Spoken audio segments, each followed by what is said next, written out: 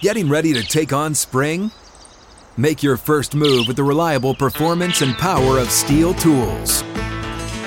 From hedge trimmers and mowers to string trimmers and more, right now you can save $20 on the Steel MS-162 or MS-170 chainsaw. Real Steel.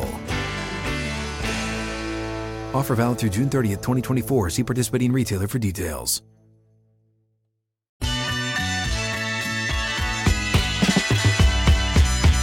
Just like that, the second hour is here. Hot Mic with Hutton and Withrow across the Outkick Network, the Friday edition. We're going to get you to the weekend. You can do that with us, live streaming on the YouTube channel, Twitter, Facebook, and more. Outkick.com is also where you can find us. Or if you're listening to this great radio partner, we say thank you and cheers to the weekend.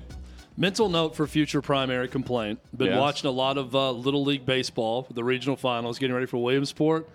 Little League Baseball umpires. This is not a complaint about the umpires. I'm glad they do it. And I believe most of them are volunteers. They just get paid like room and board and travel to go from their local Little Leagues to go do it. So good for them. But if you make the strike call, do it a little bit faster, please. This is as get that TV time. My cousin just sent me a text. He said, it feels like 1996 when I was waiting on dial-up internet to wait for the strike call from the umpire. I mean, it is a solid 2 to 3 seconds before they stand up and make a strike call to where the batter has to turn around, and there's all this intrigue about whether or not it's going to be a ball or a strike. It's like in Gladiator when they call for the execution. And you're looking for the end of it, and you just put the hand out, and you want to go thumb up or thumbs down. I mean, there is a long, long delay in waiting for these things. And Chad it's a has lot. a family member playing. Yes, I do. In fact, he's at bat right now on Big ESPN. I just looked down and time to go yard. Just fouled one off. Time to go yard. This scoreless game, by the way, I believe both pitchers are throwing a no-hitter currently, and they're into the fourth. They play 6 innings. So we got quite the pitcher's duel happening.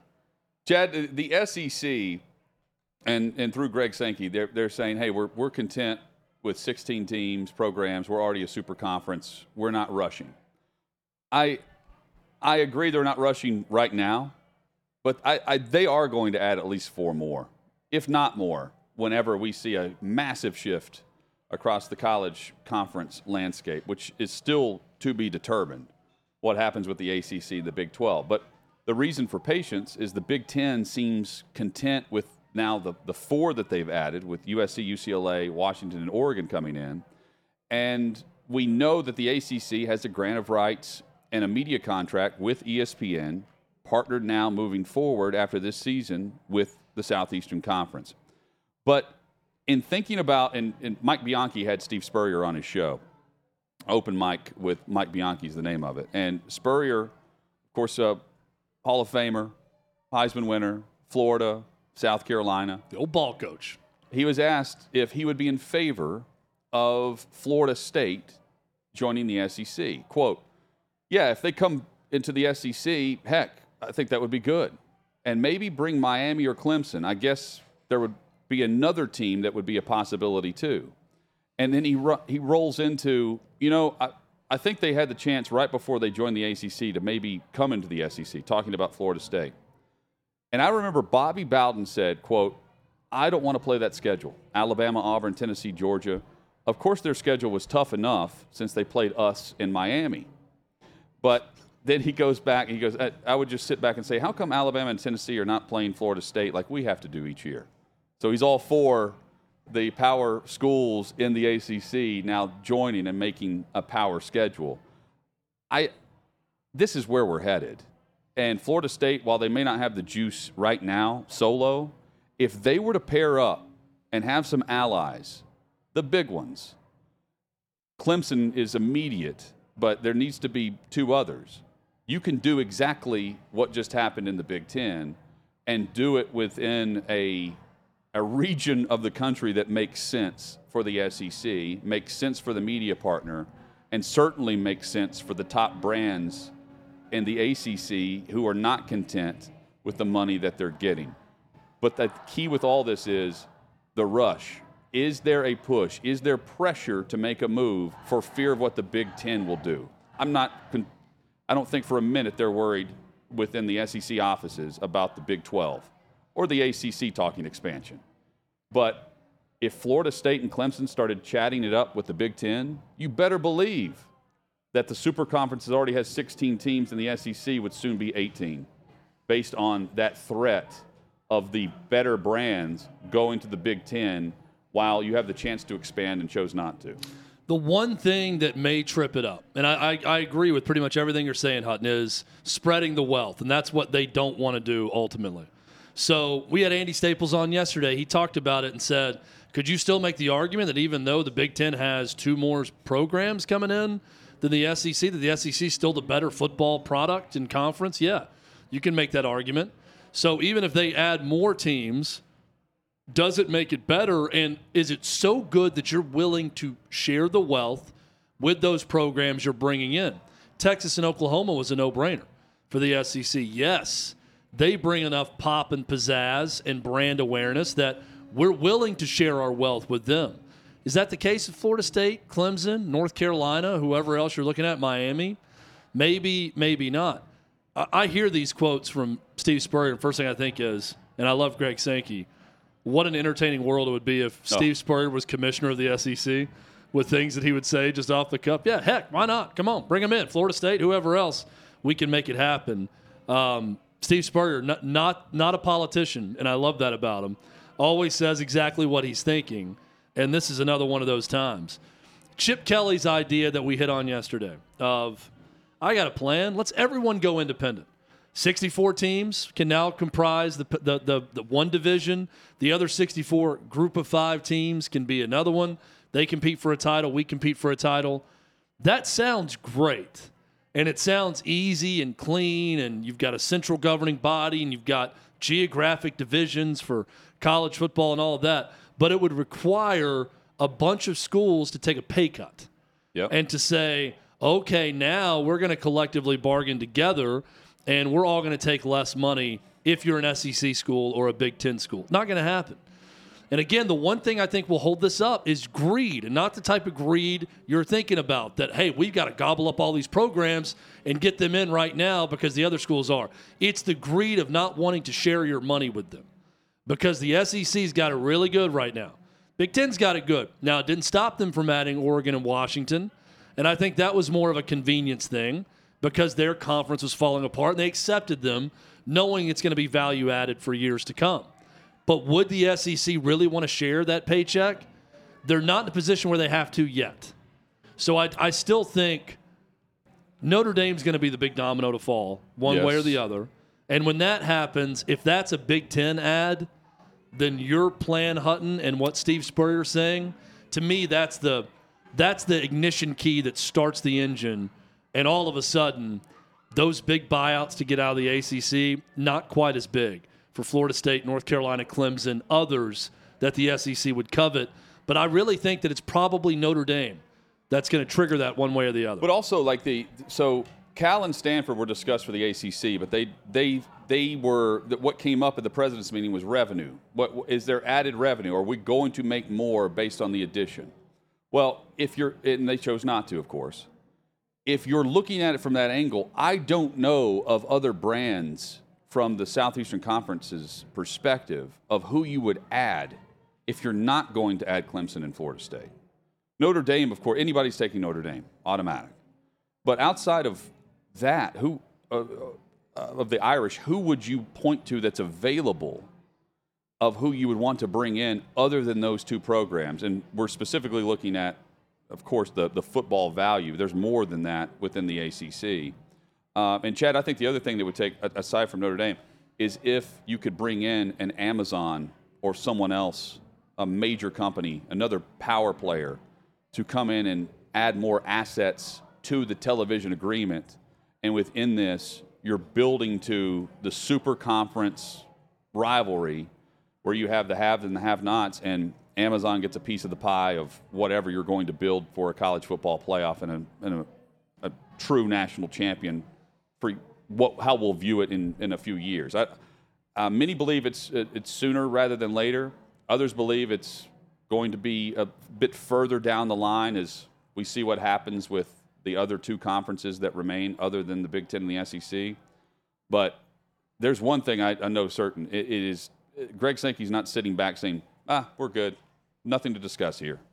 There's constant discussion at the SEC offices and from his power players and from the network he's about to join and partner up with. Well, remember when both Petiti and Sankey were, we don't want to be the ones that cause the demise of a conference. We are very much about money and what's best for our conferences, but we're not the Grim Reaper. So now the Big Ten has convinced themselves they can sleep at night because, guys, their conference fell apart and we just took the scraps. The Big 12 did it, not We us. didn't do it. Klyavnikov did it to himself, and we took Oregon. What precipitated that was us raiding them for USC and UCLA, but whatever happened left was just us taking the scraps off the table that had been blown up by their own conference commissioner. So they sleep well at night with that. I say that to get to this point because I don't think that either commissioner would be willing to sleep soundly at night knowing they would do this. But if I am a third-party consultant and I have no allegiances one way or the other, and I'm looking at the landscape and saying it is all about media money, it's all about who can make the most, it's all about eyeballs, it's all about who has the biggest brand, and I have to give a business tip to Greg Sankey about what he should do next in conference realignment, it is get rid of Missouri and Vandy and add North Carolina and Clemson, or add Clemson and Florida State. Because you cannot tell me, in terms of sharing the wealth, that if you went to ESPN whenever that contract is up and said, what if we got rid of Vanderbilt and Missouri and brought you Clemson and Florida State, two of the biggest brands in all of college football to add to this television package, and we're still splitting it 16 ways. We're not adding it to 18. We're not cutting the shares down. This would equate to how much more money for each of the 16 schools. But part of it, though, if it is just dollars and cents, that would make each program more money. But I can't help but think that from the ESPN, ABC, Disney perspective, what are they currently looking for in exchange? I don't think they care how the SEC divvies it up, right? It's about no, they don't care about that. Programming. So if you're taking away two, it's about what it's worth. But you have to think of it from, okay, where's our content compared to the content that the Big Ten is offering with 20? So I think they would be in favor of the network, I'm saying, adding more, not subtracting, just simply based on the fact that in March and February and March, you want to have content on all the channels pointing back to the media contract that you've signed for the conference that's the most valuable, but can the conference give you enough programming, live programming, to hit all of the different markers that they're looking at on that particular weeknight? And we're talking about two different goals. What ESPN wants is to pay the least for the most amount of inventory and the best possible product to then take to market and go get advertisers and get people subscribed to ESPN Plus to watch those games and get big ratings. What the SEC wants is the most money for each member school. So from the SEC's business perspective, if they want the most money for their member schools, they cut out two programs that aren't bringing in as much money, and they bring in two that will bring them more money in the next contract, which they're going to get a little bit more money regardless, even if Vandy and Missouri is still in there. But I'm saying we're not that far off if we're going to be this cutthroat and we're going to kill a conference the way the Big Ten just did and what the Pac-12 helped do to themselves. What's to stop a conference from saying, it would be better if we replace these four programs with these four, or we move this one around and brought this one in, because in the next television negotiation, we're going to get slightly more for these brands, and if we keep the number at a certain level, the distribution goes way up for our member schools. But I look at it from the next contract for both Big Ten and SEC will be some type of partnership between all the networks. The Fox and CBS for years, one had the NFC, one had the AFC. So you can bring in what you're currently doing with ESPN and ABC and still have the partnership with the Big Ten for whatever the super conference is going to be, and you spread it out across all these different platforms. But you've got to have the juice and the content, the live programming to service all of those different live streams plus the heavy linear TV where the big brands are going to be. So I do think you have to load up in some degree. Even if it's not ESPN that wants to pay more, you can get another massive company like Amazon that has done all these trials with different sports and in different ways to get subscribers to jump on board at a second tier level that gives you more money based on the aspect that you have more content to provide. Yeah, what would a Friday night game of the week for the SEC in a future contract do on Prime Video or Apple TV Plus or whatever it may be? It could be a big revenue generator. But they'll have to have more teams in order to have that deal. Yeah. David in the YouTube chat says there's going to be plenty of TV money for the 64 Super League. I agree, but why 64? If I'm talking about maximizing revenue, take the 32 top brands across the country. And how much money's in that? You know what that is? It's called the NFL. That's the 32 top brands for Sunday and Monday and Thursday in the NFL. Now take the top 32 brands in college football that generate the most interest and the most ratings and think about the money those 32 teams could split if they collectively negotiated TV deals across every network. Just like who? Oh, the NFL. That's what they do. They get in on every network, and they get in on streaming and everything else. College football could do the same. It could just be a 32-team league. Like, why? I'm not advocating for these things. I'm simply an observer of what's happening, and I'm telling you, if you want to go evil genius, this is how far you go with it. Why 64? Why am I cutting a check to Wake Forest if I'm one of these schools? Why not just bring the ones that matter, that are actually bringing all the interest in? I mean, it's not far-fetched to think this is where we're headed. If money's going to drive every decision. For football especially, no doubt. Speaking of decisions, coming up, we have two options. Neither is really a great option, but we have to pick our poison. We'll go across the NFL. We've got some college football discussion and more. That's straight ahead. Hot Mic with Hutton and Withrow across the Outkick Network.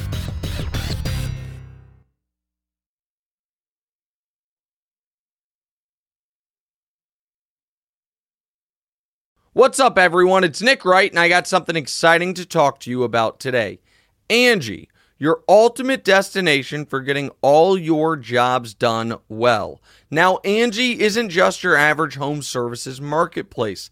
It's a game changer with over 150 million homeowners served and a network of over 200,000 skilled pros. Angie has experience and expertise to tackle any project with ease. Whether you're looking to spruce up your backyard or undergo a major home renovation, Angie's got your back. And their pros are locally based, often running small businesses right in your community. And here's the best part. Angie makes the process seamless. From researching and comparing pros to scheduling services at your convenience. Angie's user-friendly platform puts you in control. So why settle for anything less than perfection when it comes to your home? With Angie, you can trust every project will be completed with the utmost care and professionalism. So get started at Angie.com. That's ANGI, or download the app today to discover why homeowners across the nation are turning to Angie to get all their jobs done well.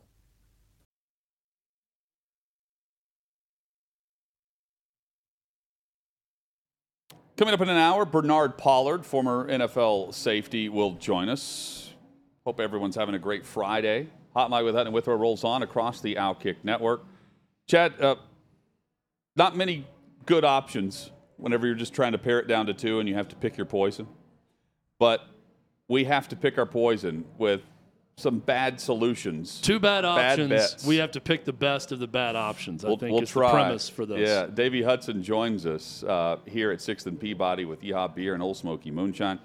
Davey, you've got two options across the football landscape for us, and we will have to put our money where our mouth is here. That I do, Hut, with the NFL preseason starting back, college football right around the corner. I was trying to think of some interesting questions where it's like, you guys just have some terrible options, but hey, you got to convince me one way or another. And so to pick your poison for our first question that we're going to go with, which team will have the better season, the Indianapolis Colts or the Houston Texans? And I'll let you start on this one. This is, by the way, this is just really bad to even think about with both these teams, but I'll let you start. I'm pretty confident that the answer is Houston. with the Texans. C.J. Stroud, they know who their rookie starter is. Meanwhile, Anthony Richardson is battling with Gardner Minshew right now, and they're probably going to end up playing 2 quarterbacks, even though I know Richardson's starting the preseason game for them. And here's why I also like Houston. I like some of the young defensive pieces. I also like what they've done in the backfield, because for a rookie quarterback and at least 3 veteran offensive linemen in front of them, the running game is going to be paramount for their success. They have Dameon Pierce, who's back. They have signed Devin Singletary, and they also have John Mechie coming back at wide receiver. So, and that's a great story and great news. Look, I'm taking Houston. It's not by much, but who knows who's running the football for Indy, and they're about to go with a rookie quarterback that needs a year. You know, Will Levis is in a good spot because at best he's the backup to Ryan Tannehill. At best for Anthony Richardson, he is going to have the crap kicked out of him weekly because he doesn't have a running game right now to rely on because Jonathan Taylor's not there, and the backup to him is already injured. So if this is just a better season, who has the better record, my answer could be different than who you feel better about at the end of the season. This is just better record, right? Better record, right, is what you're saying? That is where I'm at, but I like your take on it, Chad, if you have a different answer on who you're going to be feeling better about at the end of the year. I think there's a solid chance that the Colts end up with the better record, but we're going to feel a lot better about C.J. Stroud, DeMeco Ryans, and the Texans moving forward from here on out. Because I think he's going to have a better year than Anthony Richardson whenever Anthony Richardson starts. And it starts and ends with the quarterback. So if you feel better about the quarterback, you're going to feel better about that team moving forward. Let's say even though the Texans might have win 1 fewer game. So under that premise, I think the better season is going to be the Texans, even if the record is very close, because I believe in Stroud more than Richardson. I don't like to start with DeMeco Ryans starting Stroud behind no offensive line and having him run for his life in preseason game number 1. But I've got more faith in that situation now moving forward. So I'm going to go Houston Texans on better season. Gotcha. Look, I mean, the Colts also implementing a new first-time head coach. So we'll see what happens there, guys. And speaking of the head coach, I mean, if it's not hiring season, it's firing season. So my second question about the coaches, which coach do you think will get fired first? Mike McCarthy in Dallas or Kevin Stefanski in Cleveland? See, now, if we're going pick your poison and you wanted to flip this, you could say, which coach wins the Super Bowl first with their current team? Because then that's it's good. It's an easy decision to say one of these guys might get fired. But you got to pick your poison of which one's the Super Bowl winning head coach, McCarthy or Stefanski. Here's the schedule for the Browns. Cincy at Pittsburgh, Titans at home, Baltimore, bye week. The answer is Kevin Stefanski, because if they start 0-4 with their investment in Deshaun Watson and they start 0-3 in division, he could get fired in that early bye week after 4 games. And I think they got a chance to lose all 4 of those games. Not likely to happen, but certainly a chance they could do that. Could be without Burrow. That would be a huge boost to them, if so. So I'm going to go Stefanski for that reason. Cowboys play at the Giants, Jets at home, tough. At Arizona, not tough. New England at home, not tough. At San Francisco, at the Chargers, then a bye week. Also 2 tough games back-to-back. So Hutton, it certainly is pick your poison with those 2 schedules to start before the bye week. But I know you and I always like to look at it. When's the bye week? Yeah. If you're going to make a move in season, a lot of times it's at the bye week. So what happens before the bye? So, yeah, and you're right. I lean towards Stefanski over McCarthy. And it just comes down to the offensive vision. Like columnists in Cleveland are saying that Deshaun Watson may need to be patient as this offense comes along. And I'm thinking that the patience aspect is only asked of through Stefanski, because Stefanski goes into it thinking, okay, we've loaded up. We've got a fully guaranteed contract with Deshaun Watson. We have now options at wide receiver. We have brought in different pieces. But our best chance of winning is turning around and handing off the football. Like, that doesn't track with what Deshaun Watson did so well in the end of his tenure in Houston. So I think there may be a butting of heads there. And unlike other quarterbacks, Watson has, and some quarterbacks have this, but the vast majority, Watson has this. He's not mentioned in the same talent sphere. But based on the contract, he's an NBA player looking at a head coach thinking, we're going to do this. He's got that power now that Haslam gave it to him. So I think it's more on Stefanski. Meanwhile, McCarthy at least took back control of the offense. Kellen Moore's not there. He's now with the Chargers. And they do have a jam-packed roster full of talent that won 12 games a year ago with a quarterback that only played in 12 games and threw a ton of picks. The downfall of McCarthy will be the kicking game. They can't find a kicker in a battle right now between two guys to even hit consecutive kicks from like 35 to 40 yards. In fact, the two went back and forth this past weekend and went 1 for 6. And we know how the playoffs ended. Brett Maher is long forgotten, but he missed 5 kicks and, got cut. So imagine losing your job because of the kicker, your kicking situation. But most coaches lose their job because they don't get the quarterback right. Imagine losing, or a coordinator. Imagine losing your job because you couldn't find a kicker.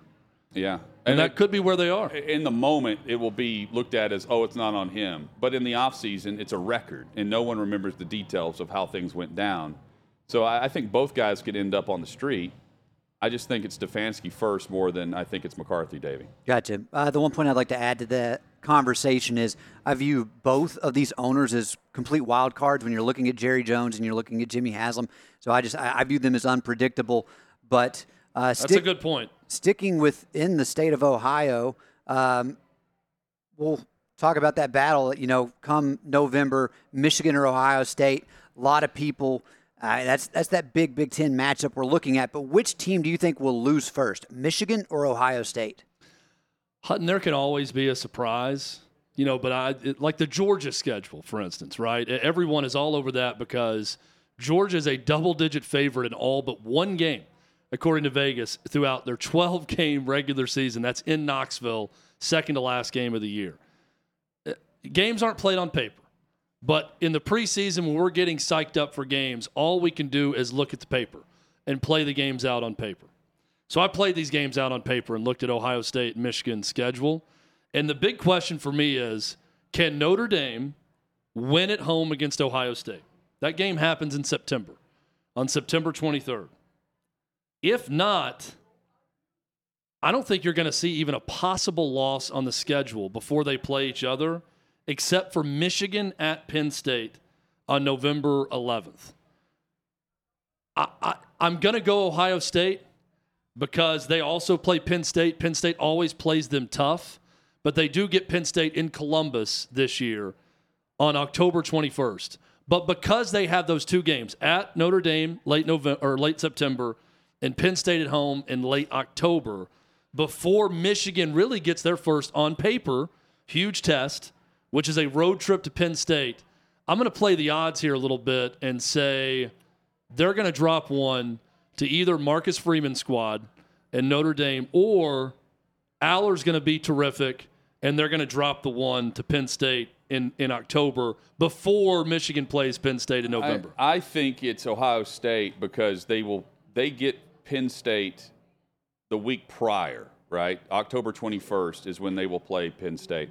They then follow up with a game against Wisconsin, and Wisconsin is not on Michigan's schedule. So back-to-back weeks, they get Penn State and Wisconsin, and I think that's where Ohio State slips up. I mean, I'm looking at Michigan's schedule right now, and I don't see a blip on the radar, although there are always shocking surprises. Regardless of Harbaugh's coaching or not those first 4 weeks, it's not happening there. But back-to-back road games at Nebraska, at Minnesota. I mean, I don't know how we label that as tough right now, especially considering they have a top 3 defense in the country currently, talent that they've acquired through the transfer portal to help out the defense and work pieces that they've lost. And then they have the Corum and Edwards back in the backfield to go with J.J. Edwards, or McCarthy, excuse me. So, yeah, give me Michigan to have the better record and the unbeaten record prior to Ohio State. But it's going to take a while, Davey. This is into November, end of October, early November when we're talking about a loss. Maybe all that exercise for penalty or whatever it was called, disciplinary exercise that Minnesota's been going through will push them through in that game. Probably not, though. Although Michigan is circling Georgia now and not Ohio State. So maybe that plays a factor. Eye off the ball. Well, guys, moving on to our final pick your poison for today. Which quarterback will be more productive, Jimmy Garoppolo or Derek Carr? Chad, give us the update on Jimmy G's best target. So going through, getting ready for this topic earlier, I look and I'm like, let's look at who else is on the roster right now with the Raiders as pass-catching options for Garoppolo outside Davante Adams. And immediately I saw 7 minutes before I actually searched this, Davante Adams leaves the field with a right leg injury because Travarius Ward of the 49ers in the first play of 11-on-11 at their joint practice hits him, and he goes down. He's on the ground for a while and has to leave for the locker room after being injured. That does not bode well for the Raiders or for Jimmy Garoppolo in this one. To me, the answer is Derek Carr. Chris Olave, Michael Thomas, hopefully back, playing well again. I like New Orleans' roster better. Hutton, I think there is a scenario, sort of like the Texans-Colts answer for me, where Garoppolo, if Adams is healthy throughout the year, will look better statistically, but we're not going to leave the season thinking he played better than Derek Carr, because I think the Saints are in a pretty good spot in that division to do some damage, and I think Derek Carr is one of those guys who's just good enough to put up a bit of a revenge season with the Saints for how it ended in Vegas. I'm going Derek Carr on this one. Garoppolo wins, but he wins with pieces around him. Josh Jacobs is not there. He's disgruntled. He's not happy. Meanwhile, you could say the same behind what's going on behind Derek Carr because Kamara is suspended early in the season. But at least they have a plan in the backfield, knowing that the likelihood was he was going to face a suspension. They've got Jamal Williams, who comes over from Detroit. They've got a couple of rookies behind him as well, and they have the receiving options. Davante Adams he limped off the field today, not carted off, and he was pointing at his calf, according to reporters.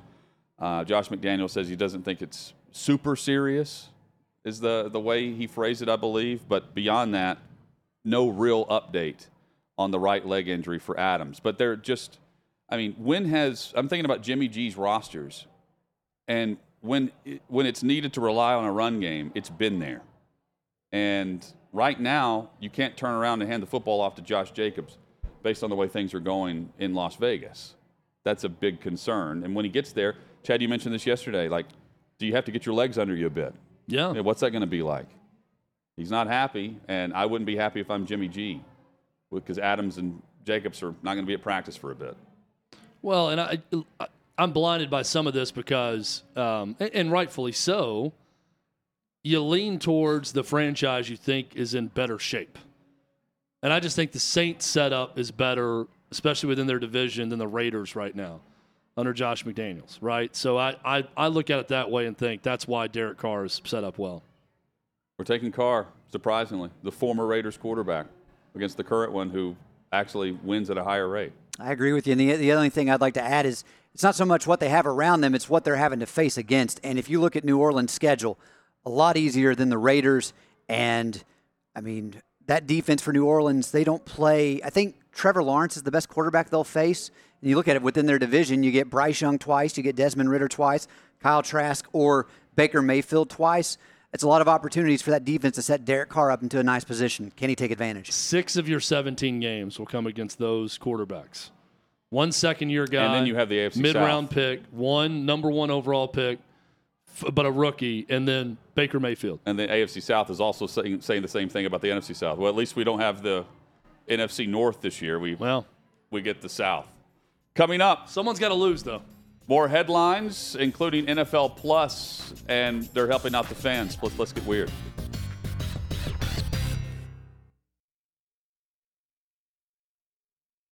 When you need mealtime inspiration, it's worth shopping Kroger, where you'll find over 30,000 mouth-watering choices that excite your inner foodie. And no matter what tasty choice you make, you'll enjoy our everyday low prices, plus extra ways to save, like digital coupons worth over $600 each week. You can also save up to $1 off per gallon at the pump with fuel points. More savings and more inspiring flavors make shopping Kroger worth it every time. Kroger, fresh for everyone. Fuel restrictions apply.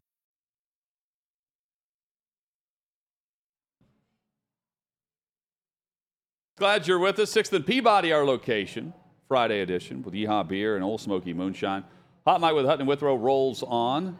We've got Bernard Pollard, former Raven safety, and Titan safety, who will join us coming up in about 40 minutes or so. Always a great conversation from the opinionated veteran of the league. Find out who the pretenders are in the league right now. Bernard Pollard. Not a fan of quarterbacks. Not a beta. No. He's never been the type to not air his opinion on anything, so can't wait for this. Jed York, the 49ers owner CEO, he is facing a pair of lawsuits pertaining to a college cheating scandal and then also alleged insider trading based on the company. Chegg.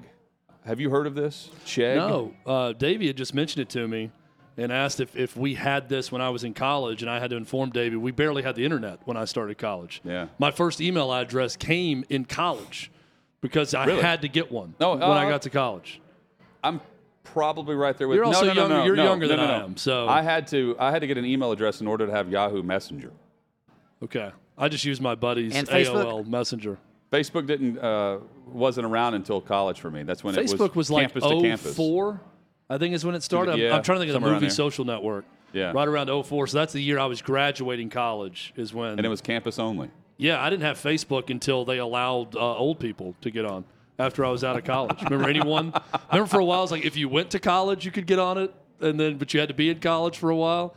I think I was at the cutoff where if you went to a college, you could join Facebook, and that's when I joined in like 08, 07, somewhere around there. So he's a part of the Chegg company.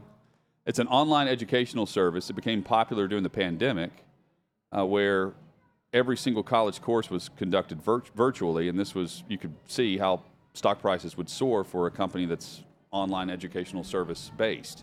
It reached over $113 per share in February of 2021.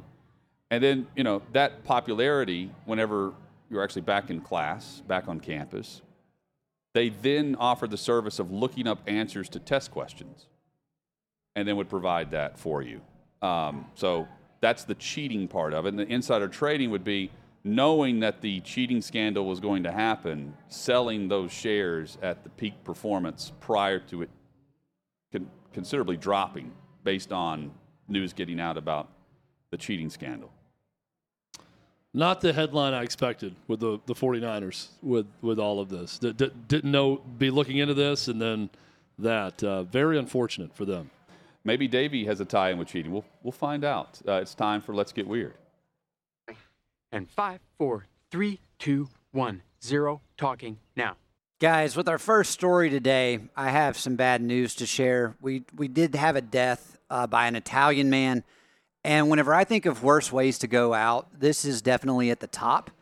I personally do not like cheese at all. I will not eat cheese, but we have this comes from Italy, a 74-year-old local producer of a Parmesan hard-crusted cheese, and he died after a 30-foot high shelf full of thousands of pounds of cheese fell on him. Oh, being from Italy, though, this may be the way to go. How much again? What was the weight that fell on him? They said there were 15,000 cheese wheels that were aging in this place, and there was a 30-foot high shelf that was holding these wheels, and they said each wheel would weigh about 45 pounds. Can we discuss your not liking cheese? Is this like a lactose intolerance issue? I grew out of the allergy. I did have it, grew out of it. And I don't know, man. I was like 5 and I was at a birthday party and had some pizza. And for whatever reason, like as soon as I got, like ate one piece, just threw up everywhere, and then it's just like the smell ever since then. So now it's like PTSD. Oh, it sticks around with you. Yeah, the smell's the worst, and then just the texture of it, I hate it. I think I've been on a rant about the nacho cheese smell as well. Just god awful. So you don't like pizza? No. Well, Nacho I'll order cheese smell pizza is not without good. cheese. So people think I'm weird for that. Bread and sauce. It's on brand. That's not pizza.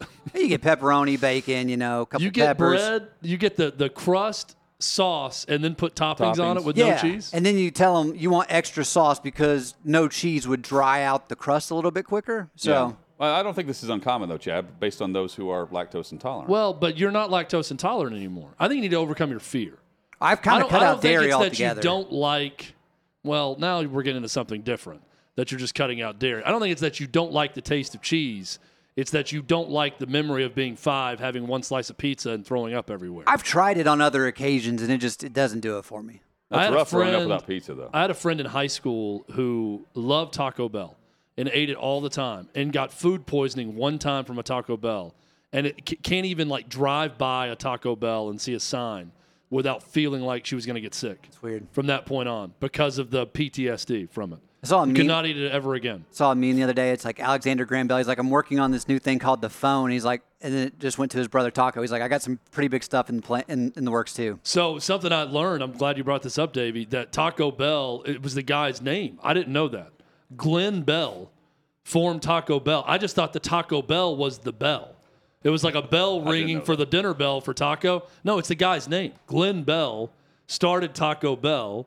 Had it. This is Food That Built America, one of my favorite shows. On you talked about that when we had McHenry Started on. it with and he had an investor come in, and I think it was Taco Tia. Yeah, Taco Tia was the restaurant they started. Wildly successful, San Bernardino, California, and he wanted to franchise it. And his buddy that gave him the money said, "No, we're making enough here. Let's not risk it." So he had to basically get bought out of that enterprise. Then he started Taco Bell. And the guy who didn't invest with him from that point on hated it because he made millions. Just back to the cheese briefly. Will you eat from a plate that has cheese on it, but it's not on your food? Or does it? If there's a charcuterie board, will I get something that's also on the charcuterie board? Hamburgers and cheeseburgers out for Well, you can't have anything that touches cheese. No. I don't want any of that cheese to get on, but I'll probably scrape that off. Yeah, but it's not. Just because it's on the plate doesn't mean you will avoid it. No, I'm not to that point. Good. So, but yeah. We don't have to worry about that here. Now I want you to eat cheese on air. We got to make this happen. I've got a game I've been working on. I'll bring it on our favorite comfort foods with cheese. Well, Cheez-Its? Will you eat Cheez-Its? I don't. Not a fan of those either. Just even Cheetos? the nachos, Doritos, Can't even eat the artificial cheese flavored stuff. Yes, the smell of it just turns me off right away. I think you need to go to therapy for this. I think it's all mental. I really do. He's in therapy right now. I refuse to believe that an individual would not like any type of cheese. I don't like milk being either. lactose intolerant, and then I get that. If your body rejects it like it did when you were 5. But you do know now that you're past the allergy. Yes. Okay, that's good. But I will not drink milk. Just the smell, the taste. I'm gonna work on this with it. Milk, fine, but cheese, we're gonna get you eating cheese. Made from the same stuff. Okay, guys, but I'll go ahead and. Do you eat beef? Beef? That comes from the same animal. Yes, but it's okay. We can have this conversation off. You'll eat the flesh of the cow, but not what the cow produces. Got it. All right, continue. Yep. All right. So our next story comes from North Carolina, but police are looking for 2 men that have been caught stealing $300,000 worth of Magic the Gathering cards. And if you're not familiar with Magic the Gathering, congrats. I am not either, but I will read to you from Wikipedia what this game is. A player in Magic takes the role of a planeswalker, a powerful wizard who can travel between dimensions of the multiverse, doing battle with other players as planeswalkers by casting spells, using artifacts, and summoning creatures as depicted on individual cards drawn from their individual decks. It continues, but you get the gist. It sounds like Game of Thrones, but with cards. Yeah, I guess Dungeons and Dragons would be somewhat similar. This isn't really my area of expertise, but it's the area of expertise of one group and one group only. But yeah, we got virgins. We got pictures of these guys just stealing these cards. I'm just Yes. The $300,000. Venn diagram would show that the interest in this game takes place here with the virgin community more than anyone else, but we're really targeting that crowd. Yeah. Bring this up on your next first date, Davey, that you play this game. So tonight, make it actually. up. It's See in the 2 response. hours, so Got a date all in right. 2 hours. Wow. It would probably go over worse than that girl who went on the date with a guy that was sports betting. Well, actually, It it's ties funny you in. mentioned that because I didn't think about this ahead of time, but before the show, Hut and I were out in the bar area, and I told him, hey, I think I'm going to put a parlay together on some preseason games, and all those games start exactly at the same time my date's supposed to take place. So got a big 5-leg parlay coming up. We'll see how that goes, When the third-string quarterback throws that pick. Took a lot of unders. Leave it at that. Okay, well done. So the Gen Con Indy 2023 is where this took place at. So we're still looking for these guys, the guys in question, Thomas Dunbar and Andrew Pearson Glom. They are considered persons of interest. So if you know these guys, yeah. I took a video the other day of a guy and sent it to Hutton that I'm convinced may be a serial killer that was walking down the streets of Nashville. Yeah, and I just wanted to document He it. definitely goes by 3 names. In case, it definitely goes by 3 names. All the makings of a serial killer were there. He was walking around downtown Nashville on a 97-degree day in the craziest, olive-colored outfit while holding a suitcase that looked like it was from 1972. The olive color matched his pants he had on, and he had the Jeffrey Dahmer glasses on that with the straight they're filming a top scene in a to movie. it. And he's walking through there, and I should send the video to them, but I'll probably get in trouble for it. Did he look like someone that would play Magic the Gathering? Yes. There were 1 of 2 things in that 1972 suitcase. Magic the Gathering cards or human appendages. 1 of the 2 definitely were in that. I think I told Hutton, the odds are high that there's a human head inside of this suitcase right now as you walk through the streets of Nashville. Have you played Magic the Gathering? No. Never played Same. that. Never played Dungeons and Dragons. What is it, Catan? Settlers of Catan? Settlers of Catan. That's a fun game. That's quick, easy. It's just a simple board game. Tell me how that's different, though, than these other games.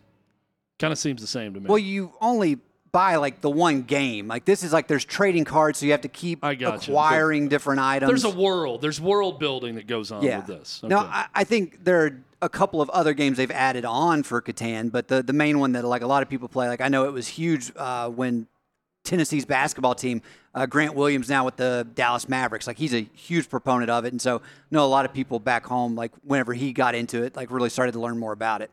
But yeah, I would recommend Settlers of Catan. I cannot tell you anything about Magic the Gathering, but $300,000 is a lot. I'm thinking Ocean's 11, but it's a card game for dorks. Yeah. So it's amazing to me how much these cards go for. Yeah, don't have it in here, but remember us talking about Blake Martinez, the former Giants linebacker, who was selling the Pokemon cards and doing a really good job as far as making money there. Well, now there's people accusing him of scamming and basically taking some cards out of a pack and then reselling, and he's been banned from one site, I believe. So that's a scandal to keep if you stay in the selling of cards arena. I don't even know what you don't want to be locked out of the Pokemon world. That's one thing that we've always known. Yeah, you get blacklisted really quickly, and it's all downhill from there. That is a community that you don't want to be on the outs with, is the Pokemon community. David, that I know. Final headline. Yes, final story. So we got an 87-year-old grandmother who this is in Maine, but she was in her bed, and she woke up, and there was a guy standing over her with a knife. Obviously very scary. She manages to fight him off. The guy had to be on something. It doesn't say it in the story. But he ultimately ended up getting distracted from her, got hungry, went into the kitchen, and she ended up giving him some peanut butter and crackers and some protein drinks and some tangerines while she called the cops. What I thought was interesting was she called the cops on a rotary phone. This is how old this woman is. Have you all ever used a rotary phone? I've never actually my used one. My grandmother had one too. Okay. So, but she managed to call the cops, take the time, which sounds like she called her grandson. Went and made food for him. But cops were able to arrest the guy. Apparently, he was a juvenile and had a history. Grandson's on meth again. Yeah. Let's get him a tangerine. Make you a peanut butter sandwich and call the cops. You just need some hydration, then you'll be okay. Let's get you on your way. What a grandmotherly thing to do, also. Someone standing over your bed with a knife, and you get scared, you look but like you you're also hungry. You know what? I just think you just need a good, solid, square meal. You need and more then you're than going to be that. You okay. need more than Let's that send one you on your sandwich. way after getting some protein. You're going to be fine. Davey, thank you. Props to the grandma, though, taking on the intruder. Back at it. We've got headlines including NFL Plus giving back to the fans. The day is here where you can get Red Zone and you don't have to subscribe to anything else. Details next on Hot Mic.